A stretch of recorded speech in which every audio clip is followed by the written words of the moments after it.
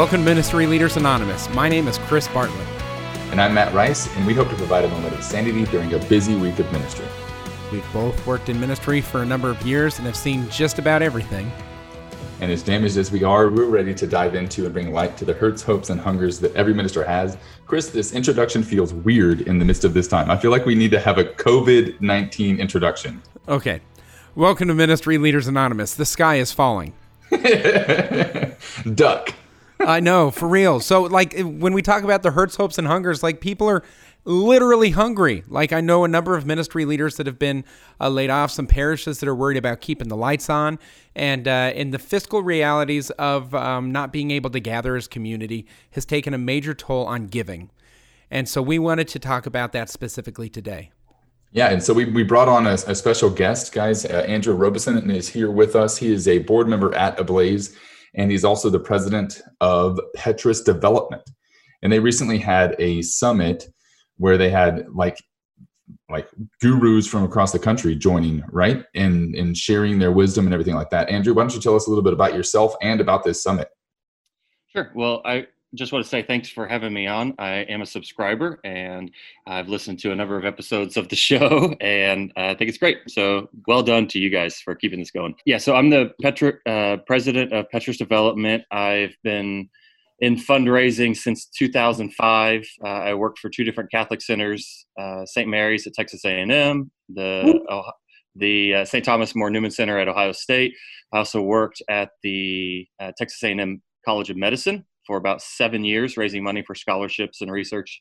And then 2017, I left and became president of Petrus. And Petrus Development, we are a consulting firm. We were established in 2005. And really our goal is to teach nonprofits, teach Catholic ministries how to fundraise.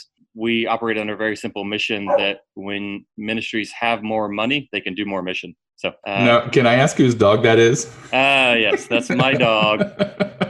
One of them. They never bark, and of course, they time it perfectly.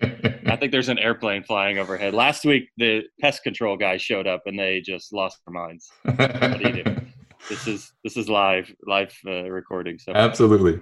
So, I mean, the reason we wanted to bring you on is obviously you have expertise in an area that the church needs right now and is in dire need of right now. It's obvious that, in my mind, as a younger person, that the church should have been on online giving 10 years ago, but at least 3 months ago, to be ready for something like this. They would be more prepared to handle and weather this storm. And we witnessed this, when Hurricane Harvey came through in Houston. All the parishes that weren't meeting every Sunday because they were flooded were in severe financial stress. And so there needs to be, but that's that ship has sailed in a way right now. We can't necessarily go from 0 to 100 online giving in a week or 2 weeks. So what can parishes do? Chris, you look like you want to say something. Yeah, Go. But even those parishes that have online giving set up and established are still struggling greatly. I mean, it's the difference between losing 65% of your income to 90% of your income. For those who weren't already set up, the ones that were set up are still losing 50% or more of their regular income. And that leads to some serious implications, both short-term and long-term. So Petrus did a virtual summit. We started March 17th, and Matt, you mentioned it, and we just wrapped up on Friday with the last session by Bishop Mike Siss, who you both know, just a great closing session. But the purpose of that was really the first couple of days, everybody was, I live in a world of Catholic fundraisers and executive directors and everything. And just the messages that I was getting from pastors, from development officers was just, what do I do? How do we adjust? Some people had been, sort of lived through the 2008 recession, which actually, funny story, I moved to Columbus, Ohio in fall of 2008. And so basically the first 6 months of my new job fundraising, all I heard on the news was factories closing and entire towns just disappearing in Ohio and Michigan. So this is familiar territory in a way. To some extent, yeah. I was sort of young and naive to some extent. So I just operated as I would have normally. And we actually saw giving significantly increase during my time there. But the point is the reason that we started the summit was just to give people a place that they could go, for one, commiserate, so everybody is in the same boat. We had one of the guests was Matt Regitz, who you guys probably know. Sure. From Prince of Peace and now with Divine Renovation. And Matt Regitz and David Light talked about kind of how do you bridge ministry and finance at a parish. And Matt had a really good analogy where he talked about Hurricane Harvey. Hurricane Harvey wrecked Houston and the entire Houston area. And everybody in Houston lived through that. That was the epicenter of the storm. Now with COVID-19, the entire world, literally the entire world, is at the epicenter of this storm. Mm. And so nobody is immune. Everybody is focused on one thing right now. It's how do we get through COVID-19 healthy and in a place that we can just continue, if nothing else, just survive and continue what we were doing. What I found through 3 weeks of conversations on the summit, and this was from participants, this was from speakers, is, gosh, this really sucks right now. And I hope I can say that on your podcast. This really sucks right now. But gosh, what an amazing opportunity that this presents for so much. Our church, our individuals as Catholics. One of the transformational moments in my faith was I was living in Colorado, and this girl I liked, I invited her to come to Mass with me the next day. And she said, yeah. And we went to Mass. And I mean, it was, it wasn't anything bold or, I wasn't like going way out of my comfort zone, but it was just this invitation. And I think that now we as Catholics and Christians, and we are presented with kind of the same opportunity. How can we take this opportunity? How can we take this terrible experience and draw the good out of it and make those invitations and bring more people into deeper understanding with Christ, with the church, with our teachings. And finances are a part of that, right? But you have to start with just that relationship. Somebody said you have to have 9 conversations about ministry before you have 1 conversation about money. Mm.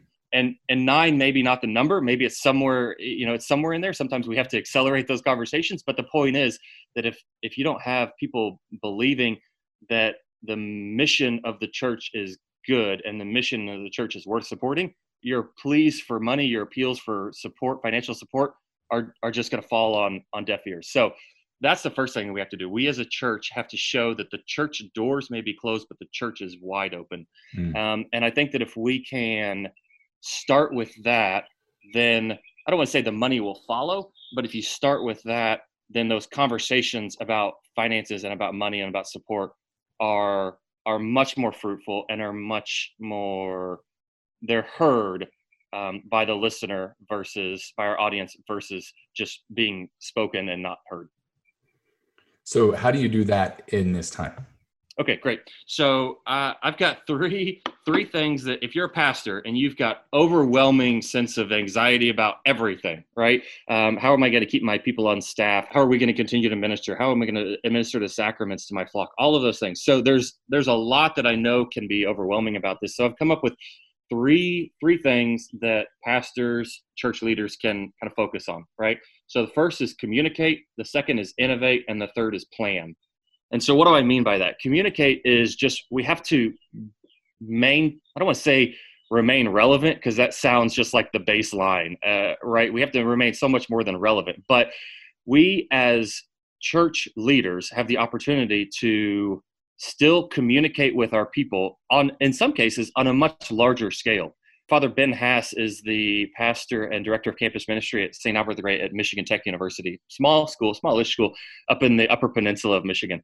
And he got there about 6 years ago and had a fairly active campus ministry, but he's grown it significantly. They brought in focus. They did a lot. They implemented fundraising. They have more money. They built the program up.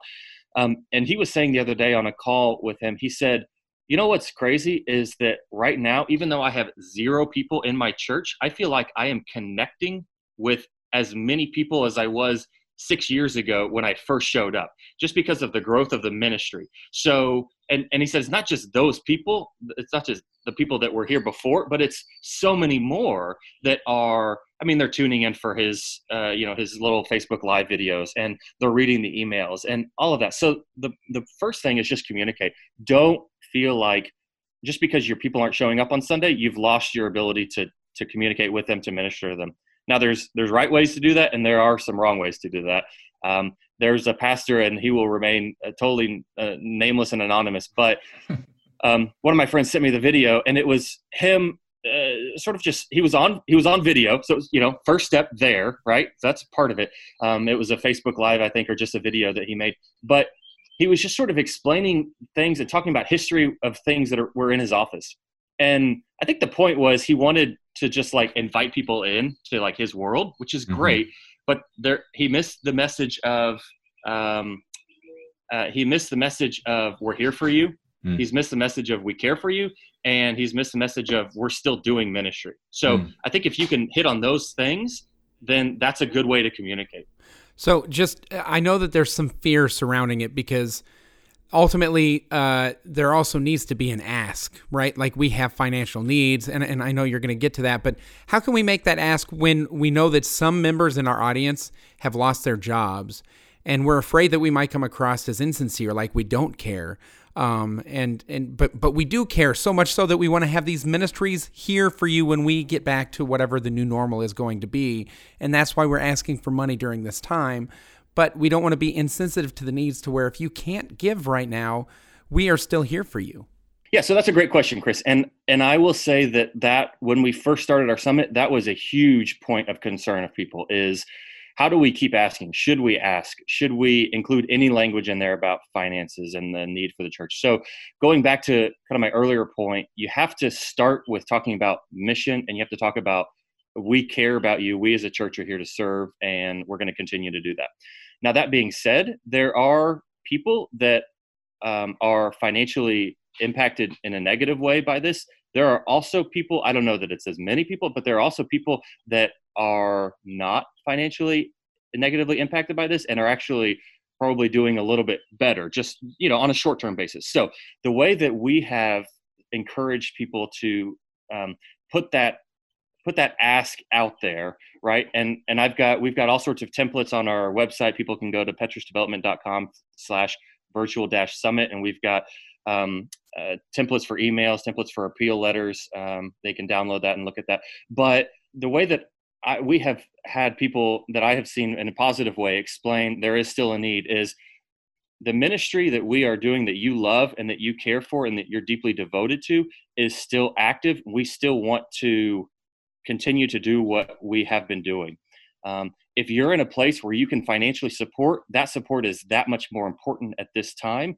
So please consider making a gift to support our ministry and keep our activities and our programs going. So I have found that to be a gentle way of still demonstrating the need, right? You're presenting the opportunity, but you're also being mindful of the people that they are struggling, and they're struggling now, and they're going to be struggling long term.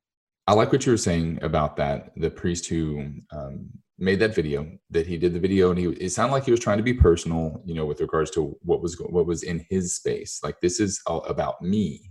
And so the video ended up being more about him than about the people he was serving. So that was the mistake that he made. He wasn't showing kind of solidarity with the people.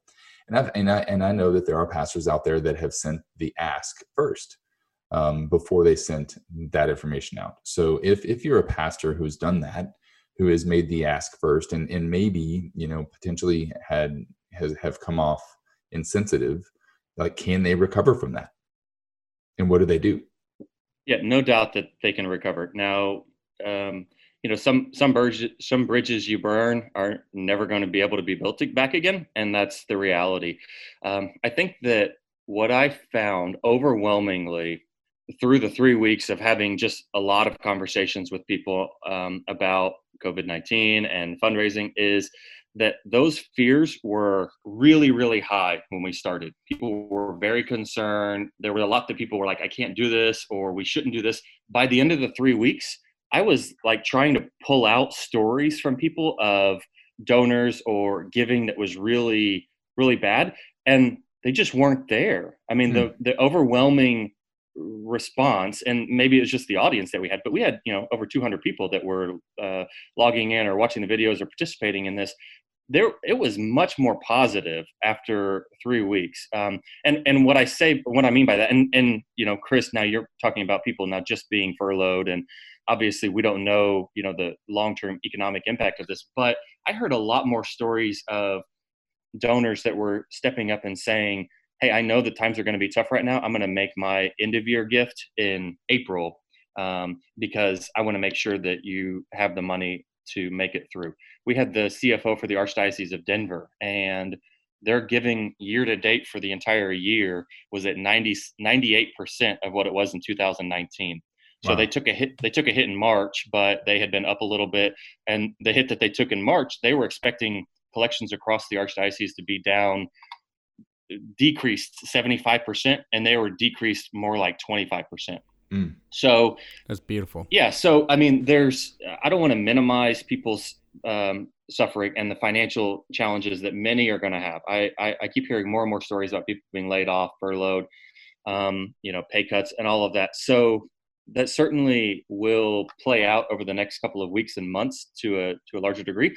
But I would still go back to that initial thing of you have to keep communicating, because at some point, 2008 and 2009, giving dropped. A lot of people were out of work. A lot of people were laid off with, seemingly no hope for the future. And by 2010, giving was back at 2007 levels, and then it continued to rise to the all-time high in, I think, 2017. So we will come back. And so I think, so that kind of goes into my second 2 points, innovate and plan. So innovate is just, we started this off by saying parishes that didn't have the ability and the capacity to do online gifts, like, you got to be able to figure that out now. There's ways that you can do that. I was actually, you guys know Marcel Lejeune. He was on a podcast the other day I was listening to, and he said that a friend of his runs a giving platform, and their number of inquiries for new setups was up 300% in a week. So, there's plenty of websites out there. We're friends with Josh Simmons. They're doing eCatholic has a lot of great resources for online giving and for websites. There's a number of platforms out there. There's also ways that you can, if you're a parish and you can't, maybe you're a small mission parish, or maybe you don't even have a website, or whatever the case may be, go to your diocese. Diocesan support for online support may be there in a case where you're not. And if you can't make that work, then reach out to the folks at I Give Catholic. You guys may be familiar with that. That's typically on Giving Tuesday, but they're making their resources available for all sorts of parishes and nonprofits in general. So the point is there are abilities to do online giving. Now, as Chris mentioned, just because you have the ability doesn't mean that that all of a sudden everybody's doing that, right? You have to be able to communicate that. You have to be able to make the invitation, and you have to invite people to give in that way. And the way you do that is by showing impact. So it's all about, you have to talk about anytime we're talking about giving or asking, you always have to go back to what's the impact? What are you doing that is worthy of profound generosity? And why is giving in this method going to impact your ministry now? Now, clearly, when you have 70 to 90% of your collections coming in through the plate every Sunday, there's no question the impact of an online gift, what that is now. But there's a lot of other benefits and positives out of that. Online giving allows ministries to budget. So if if you're at $3,000 a month right now, and you go into your budgeting process, that $3,000 a month is more than likely going to stay at that level for the foreseeable future, if only go up. I have development officers that have large giving programs, monthly giving programs, and I'll go back to St. Al's. Ren, the development director, he said that in the last 3 weeks, he's had 8 or 9 people call that were all monthly donors. Every one of them has called to update their credit card or increase their gift. None of them have called to cancel. So that's a testament just to the long-term benefit that online and monthly and recurring giving gives to a ministry, a parish, is the ability to plan and budget, the ability to sort of withstand dips, sort of natural seasonal dips. During the summer, collections go down because people are on vacation. And so that oftentimes kind of causes cash flow issues. So online giving, recurring giving can help weather those. So there's a lot of ways that you can explain what the impact is of giving online, and then also, to the ministry, and then also just for their ability to help the finances. This may be a random question, but what's the highest percentage of giving that you've seen a parish have that's online or automated, whether it's ACH debit or credit card or whatever? What's the highest percentage that you've seen a parish get to? So the highest percentage that I've seen is still very low. We would hope that it would be higher, but the Catholic Church and Catholics in general are just a little bit further behind than other denominations in this regard.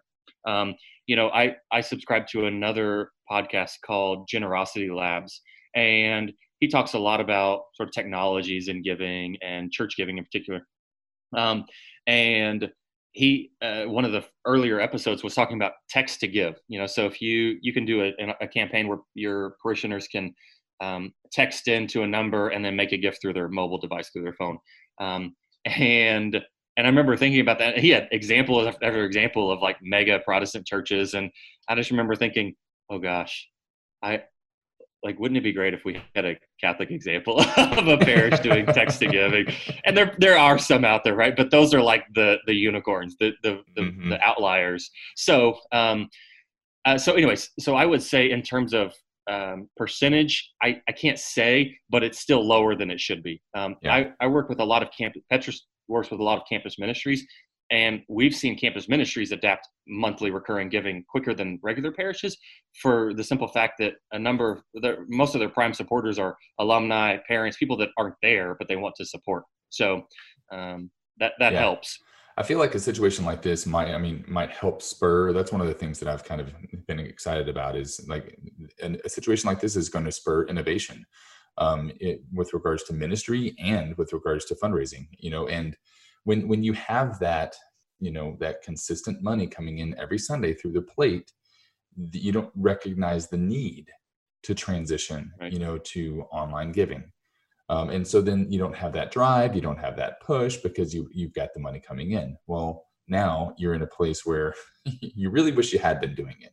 I was just curious as to, if a parish was to really push, what kind of hopes, would they have, or what kind of, I just didn't know if you had any, data on that. No, I think it's too early to show data for this particular scenario. But I would probably go back and look at how online, or how recurring giving changed during and post Hurricane Harvey, because you had a lot of parishes were kind of making that case at that point. It was a shorter sort of disaster time period, right? That's the thing about a hurricane or a tornado or an earthquake versus what we're going through right now. We really don't know how long this is going to last. Yep. With a hurricane, and it was centralized. It's centralized, right? So so you could ask other dioceses to support this diocese because this diocese is greatly affected, but now every diocese is greatly affected. Mm-hmm. Correct. Yeah. So I think that your chances, if you are willing to put yourself out there and willing to, if a pastor or a ministry leader is willing to be bold and make the ask for their parishioners, for people to continue to support without fear. Now, the fear, I think, keeps us humble, right? And keeps us from being just totally obnoxious about it. But I think that if we can be courageous and we can be bold, then I think that parishioners and supporters will respond in a positive manner. And I've seen that already. And I think the innovation piece of it, communicate, innovate, plan, the innovation piece of it also is on the other side of things as well. It's not just innovating in regards to the way that we're collecting money or the means for fundraising, but also to let them know, like, we've innovated. Like, we are no longer using this building during this time because we're not allowed to gather. So our stewardship on this end of things, your dollar is going to go to here and here. And this is why we've made these decisions. And sometimes that innovation is that we've furloughed some of our staff so that during this season, our stewardship of your money will be able to keep the lights on and keep the bills paid, so that we have a parish when we return. But those are hard conversations because not everyone's going to agree with the innovations in stewardship along the way. But also it amplifies the need, because if every parish continued to have the exact same dollar for dollar that was coming in, these decisions wouldn't need to be made. And I think that goes to that third piece, the plan. So we had, like I mentioned, we had the Brenda Cannella, the CFO for the Archdiocese of Denver. She was on the summit last week, I think, or week before. The days all run together. What's today? I don't even know. But she talked a lot about how we're in a season that is a down season for giving, a down season for ministry, in-person ministry, but it's a season. At some point, this season will end. One of my favorite books is called Take the Stairs by Rory. It's not Rory McIlroy, but I'll remember the name. But the analogy that he used that I use it all the time is life has harvest seasons. And, farmers, when you're out, when it's time to harvest, that's a season of life. And you throw everything. If you're a farmer, you're out there from before the sun comes up to after the sun sets, and you're working hard and you're doing everything you can to get that harvest in. But at some point, the harvest ends and life will go back to some form of normalcy for that farmer.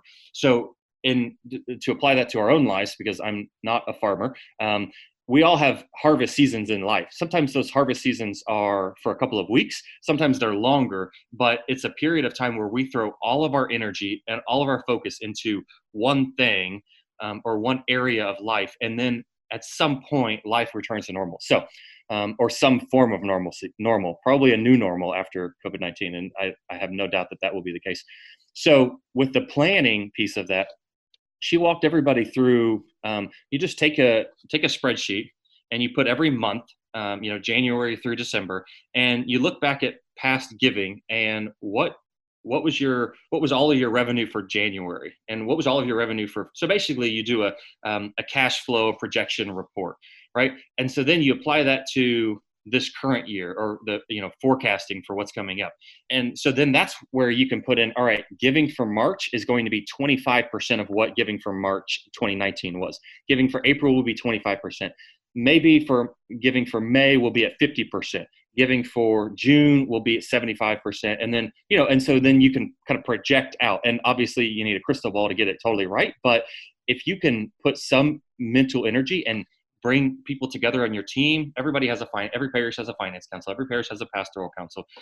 Hopefully, pastors have recruited people with different skill sets and insights that can help sort of manage and direct these conversations. The point is that you can project out, you can forecast, and at some point, life comes back to normal. And the harvest season that we're in, this negative harvest season, will come to some sense of some ending, and then we can plan accordingly as a result of that. So that's where kind of these other two things, you have to keep communicating and you have to keep innovating, because at some point this period will end, and we'll be in the ministries that do that, the parishes that do both of those things will be in a much better spot. Somebody had a great quote last week, and it said, if the church is there for parishioners now during an experience like this, those parishioners are going to come back so much stronger at the end, because they feel cared for, they feel appreciated, and they know that their pastor, their parish loves them and cares for them. Yeah, absolutely. If you are there with people during times like this, then yeah, they will be with you through your tough times as well.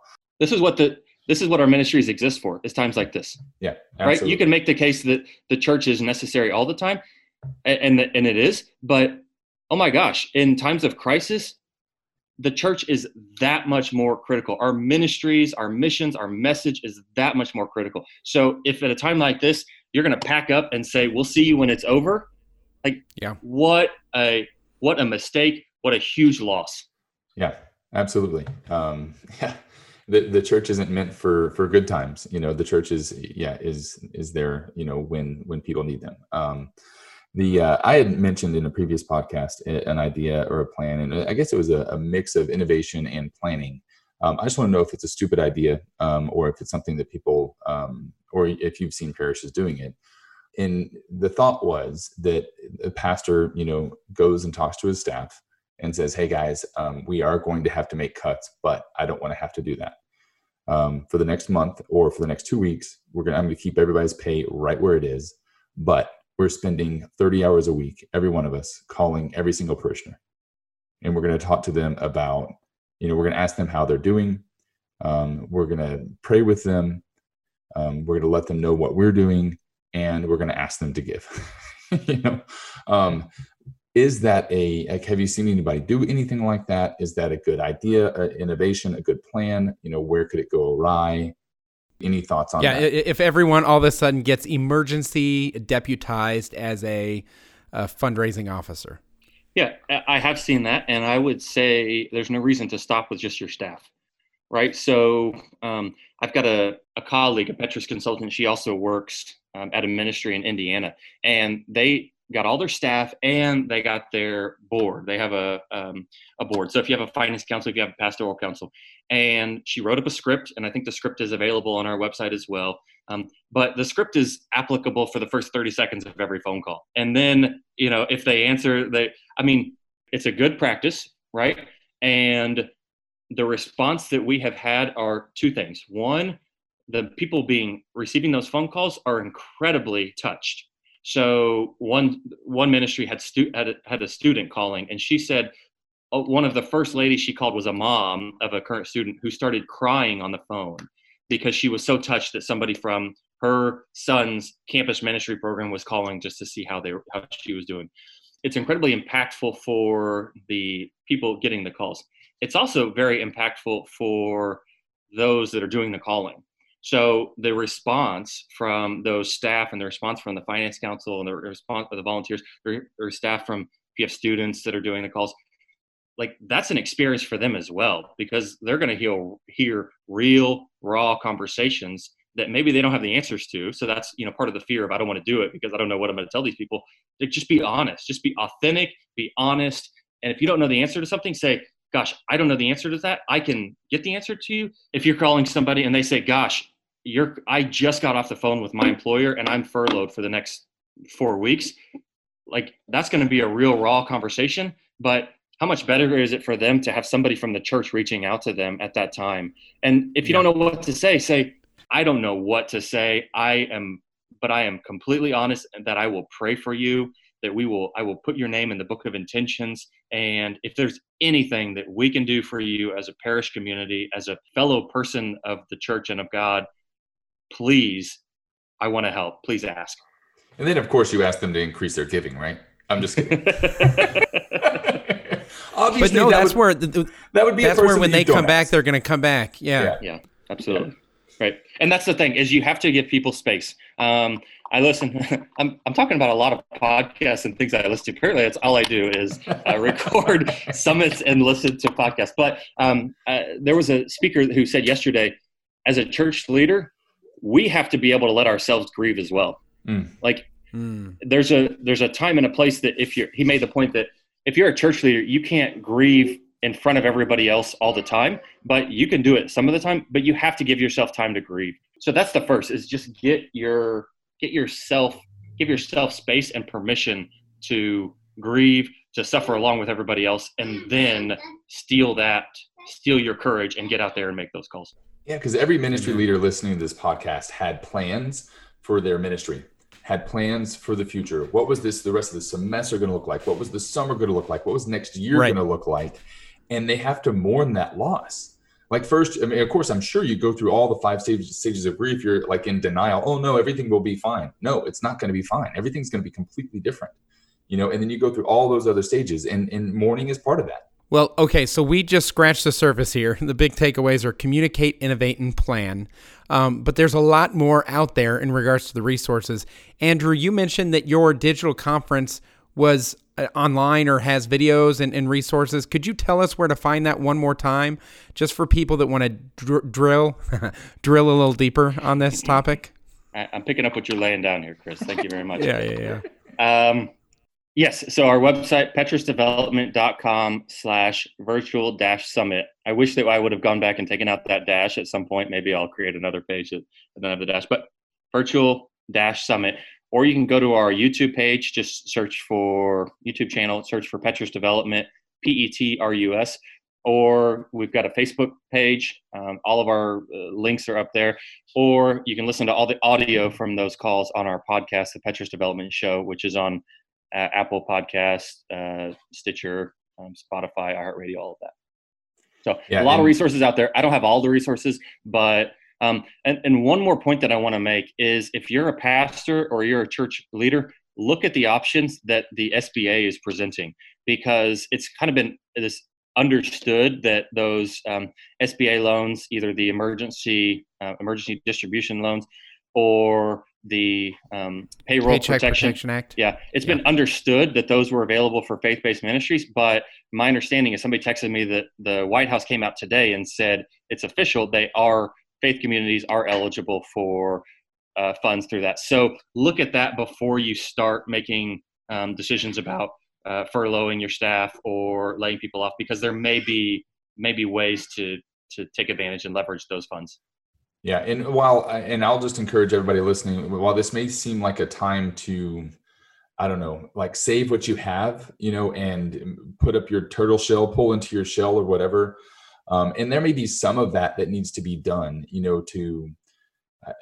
but instead of just getting into your shell and protecting yourself, we need to be thinking about ways to grow and expand ministry, and thinking of ways to recover in a way what we've lost. And that's what this whole podcast was about.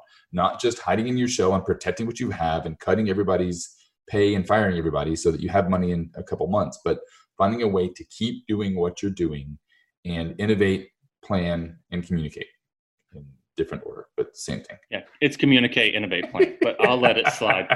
Thank you very much. Yeah, so going back to my earlier story about me being transformed by extending that invitation to the girl to come to Mass with me the next day, like, be willing to make the invitation, be willing to go out and be honest, be authentic with your parishioners, with people that you're walking with. And if they can't help you now, they're going to come back when they can. They're going to come back stronger and ready to help you out. Amen. Amen. Andrew, thank you for joining us today. If they want to reach out to you specifically, how would they follow your Instagram or whatever it is? Thank you very much, Chris. We just started. I had we had a guest who actually works for Instagram. She's like a project manager, and she's great. And after the call, I said, I was texting with her. I guess Petrus needs an Instagram page now, right? And she said, yeah, Andrew, you do. So we have an Instagram page now. Thank you very much. But just go to our website, petrusdevelopment.com. My email is andrew@petrusdevelopment. Easy way to get a hold of me. We are on Facebook. We're on Twitter, on Instagram, all of that. And I'm more than happy to answer questions, to provide resources, to help point you in the right direction, or to listen to what you're going through and just hear it. Awesome. Thanks, Andrew. You guys can send any feedback you have to mla@ablaze.us and share this podcast with others. We really need to get this message out, because this is a season that's difficult, but there's hope in this season from our God of abundance. Here at Ministry Leaders Anonymous, we believe if you want to go far, you go, wow. Here at Ministry Leaders Anonymous, we believe that if you want to go quickly, go alone. And if you want to go far, we go together. Take some time this week to pray for other ministry leaders, especially those having financial challenges. We will see you guys next week on Ministry Leaders Anonymous. Thanks again, Andrew, and God bless you all.